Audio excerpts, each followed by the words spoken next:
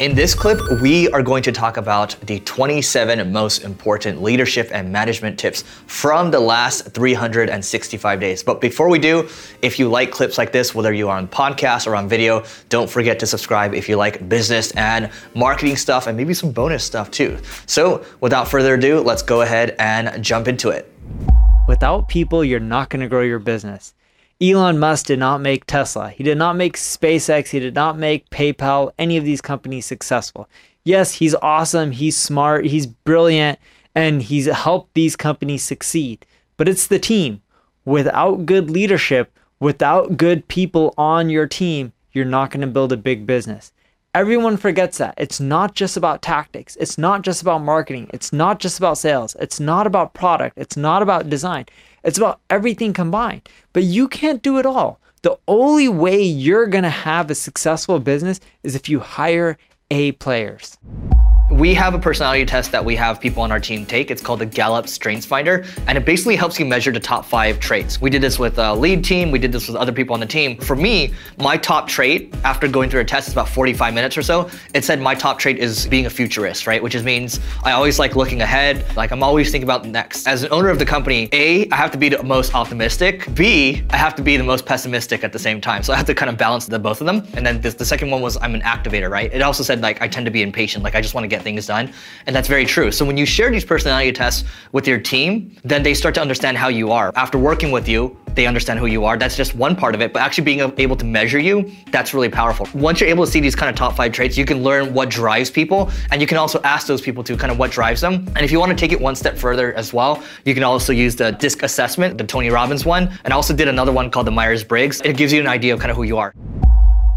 You should oftentimes not try to spoon feed the answer to your team members. The reason for that is this. You talk about teaching someone how to fish or feeding them fish all the time, like what's better at the end of the day?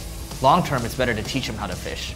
And if you're trying to feed them answers all the time, if you're the manager, you're feeding them all the answers all the time, how are you gonna have the time to do what you need to do to succeed? That's why long term, it's better, but short term, when you're coaching people, you're not giving the answers, it's actually harder. Like sometimes when you just want to give them the answers, it actually just solves the problem right there, like temporarily, but they're going to come back to you. It's going to be this vicious cycle where they keep asking you for more questions over and over, and you have to keep solving their problem. At that point, why even have them on the team? They're there to help you take the load off your shoulders so you can do other things. That's why when you coach them, you ask them the right questions, they can figure things out for themselves eventually, and they become very self-sufficient. Ultimate culture is just simply who you hire, right? And so for us, when we're going through the hiring process, we are looking for people that are like us. We want people that are super humble, that work hard, that are super smart, that simply have a results-oriented attitude, that are very team-oriented. They don't have, that's not my job in their vocabulary, that don't believe in a 9-to-5 work set. Like they don't mind coming in at 10, 11, but they also don't mind working 10, 11 at night, right? And so the very first thing from a culture perspective is hiring the right people. If you try to shoehorn a square peg into a circle hole, and they're just not gonna be a good fit for the team. And so before we hire anybody, we make sure we go to lunch with them, we make sure to bring them in for a day. Some of them are working 2-3 weeks with us before we finally pull the trigger. If you can get people in the early days that can just do the work, but maybe aren't necessarily a fit down the road, I think you roll the dice on these people, or roll the die on these people. Because Sam Altman from Y Combinator, one of my friends actually asked him the question because he's in a YC batch, so they're incubator, and they were having trouble. They're like, man, this person is really, really good, but they're totally not a cultural fit. And Sam gave him really deep advice, or direct advice. He just said, hey, look, if you can fire this person quickly, go for it. Like, make the hire, let them do the work, fire them quickly. Charlie Munger, Warren Buffett's partner, said incentives are like the main drivers of humanity. It's everything, right? So how are you going to keep people for the long term? Can you add in bonuses? Are you going to give them raises? There's obviously different types of compensation that you can do. And so this is why I'm constantly thinking about incentives, right? It's like, because people are the main thing at any type of company. And how do you incentivize your people to stay for long term? Are there benefits you can add too? So I'm constantly looking at what type of incentive agreements people are doing. Like Basecamp has a really good unit incentive agreement. There's equity you can do too. There's just a lot of different things you can do. But the one thing that's going to harm you is if you don't think about incentives, because if you have to keep switching people in and out every single year, then that's a problem, right? Because then you have to stop, retrain, people move on, and then what if the next person's not as good as the one that left? So it's in your best interest, your incentive is to make sure you give people really good training and think about their growth for the long term. You got to have an idea of where things are at. The people that are too hands-off, they don't have these systems in place to kind of keep things moving. That's when the wheels kind of start to fall off and people start to just automatically say, okay, I'm done with this. I'm too burnt out. Especially if people are working for you, you can't expect them to work at your level. Like for me, I love working all the time. I think about work all the time. That doesn't mean other people are the same way, right? Like I know people, CEOs, leaders of companies, just because they work, 100-hour weeks or so, they feel it's okay to call people on the weekends, Skype them, whatever, text them on the weekend, get them to do stuff. For me, I think it's important to establish those boundaries because not everybody is like you. In the beginning, you should clearly, as best as you can, lay out the roles and responsibilities, right? And that way, everybody has a clear idea of their value add. Because I feel like that's important, right? Sometimes it feels bad if personally you don't feel like you're adding value to the company. And I think getting all that out in the beginning and recognizing each other for each other's value add is important. So communication is a huge piece of it. When it gets tough, you'll see people's true character come out, right? Yeah. But I think it's establishing those rules and those criteria and then being able to move forward from that, right? It's almost like you have to over communicate in the beginning. Like it's no different than a relationship with, outside of work. Like, with your significant other. Communication is key, and that's no different than, in entrepreneurship. So a lot of growth happens through acquisition, but here's one of the things that he said that's really stuck with me. Whenever someone joins, number one, they don't do golden handcuffs. So they just give them all the money for their company right away. Because a lot of times you get acquired, they're like, now you have to stay. Mm-hmm. Number two is that everyone becomes a co-founder. And I was like, that's really interesting. I was like, you make them a co-founder, don't you want you're the founder, you started this, it's yours, it's mine. And he's like, number one, I don't care at the end of the day. I want the company to do well. And two, I want them to be a co-founder in the business. And it's actually stuck with me where the more that you can have founders working at your company and people running businesses, those are the people that are looking for change and improvement and growth and not to be an employee. And so the more that you can actually have that at your business, the more likely you're gonna have a bunch of people looking to grow your business to be very large. It's okay to take risk. So many companies are risk averse today. They're so trying to be safe and politically correct that in fact, what happens with their marketing is it ends up being, the edges aren't sharp anymore. They're so rounded that you really don't communicate anything and it's not really breakthrough.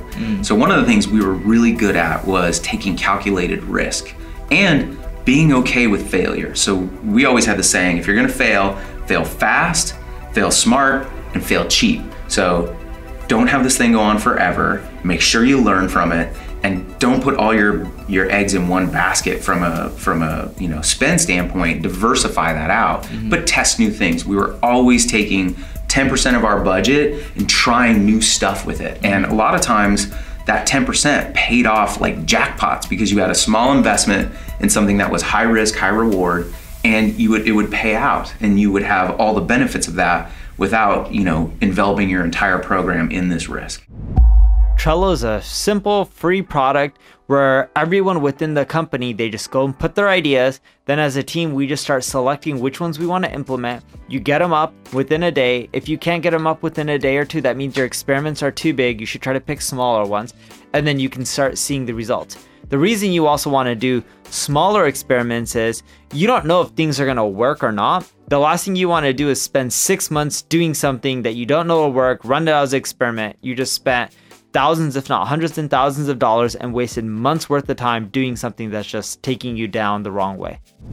Your team is the most important asset that you have. Sure, people say, customers are the most important, but without your team, you cannot serve your customers well. So it's important to think that your team is happy, they're getting what they need. When we see people are spending too much time, it's really easy for us to monitor, see how much time people are spending. It's important to talk to them and say, hey, how are you feeling right now? Sometimes we tell people to take a day off. Sometimes we'll book them to a nice dinner with their significant other. Other times we might say, hey, just go take a vacation or something like that. It's super important to have an idea, a pulse on kind of what's going on. If you're not a services-based company and you don't focus on tracking time, well, okay, great. You can use a tool like 15Five just to see kind of where people are at. And you can use one-on-ones too. One-on-ones are super important just to see, okay, the agenda is what's on their mind, and then you're kind of getting a sense of where they're at psychologically.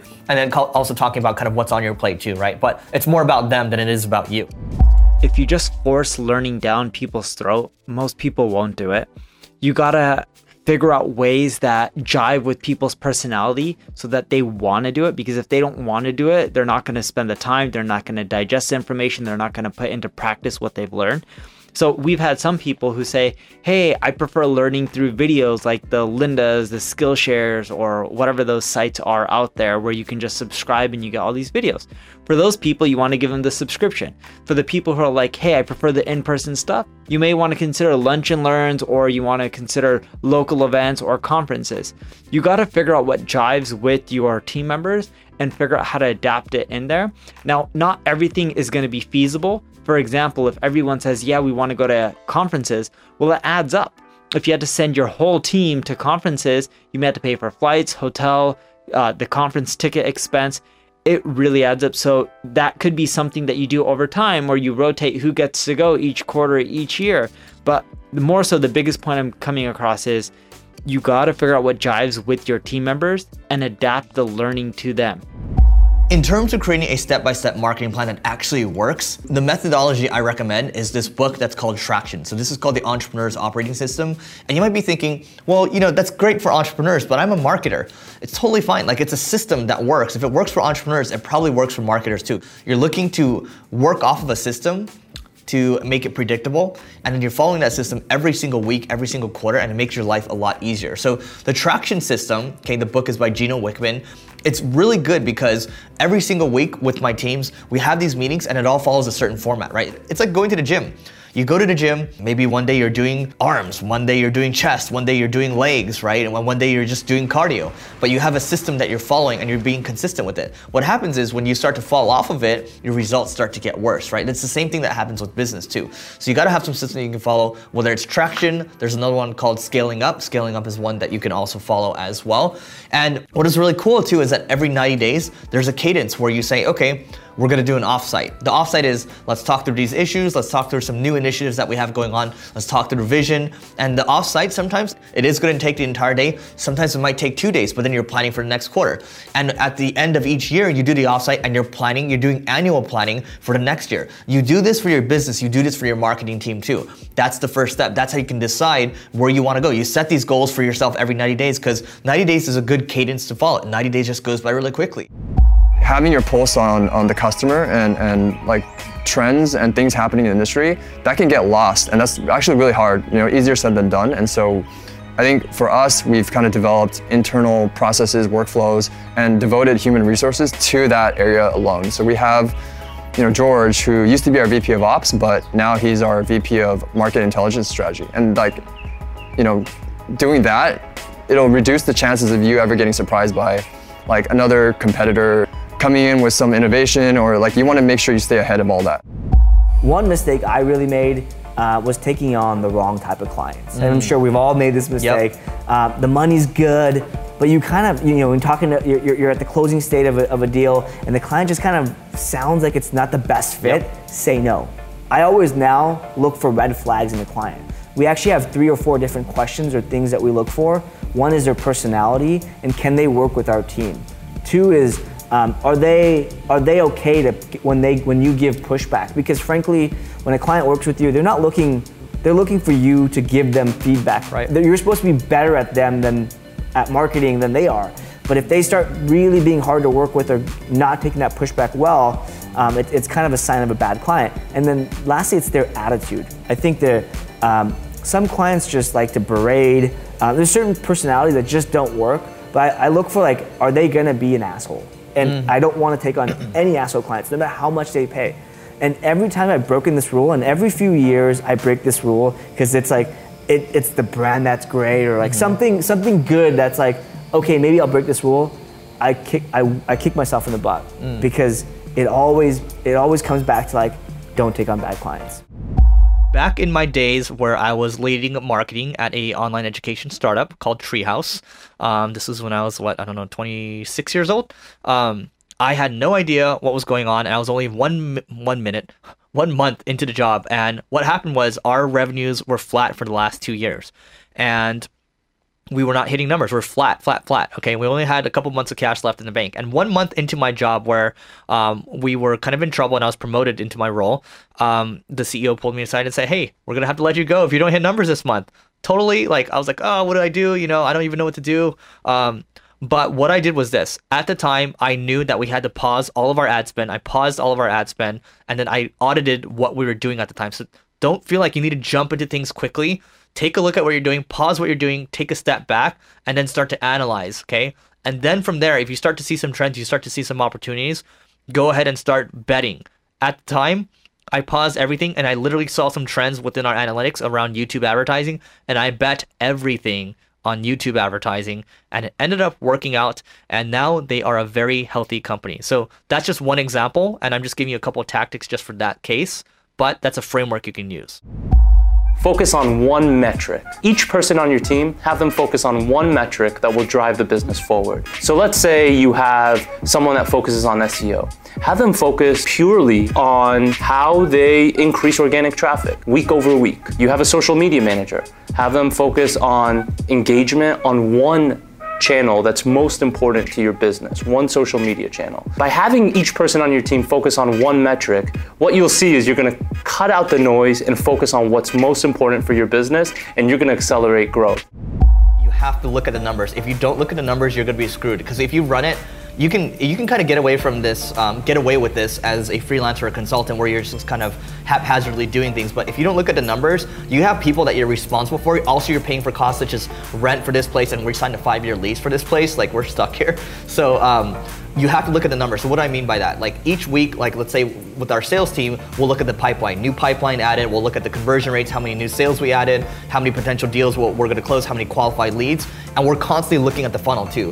Where are people dropping off the most, and what can we fix, right? So, we look at it from like a sales and marketing perspective. How can we continue to optimize the sales funnel, the marketing funnel as well, and also look at the numbers around expenses. How can we keep expenses down?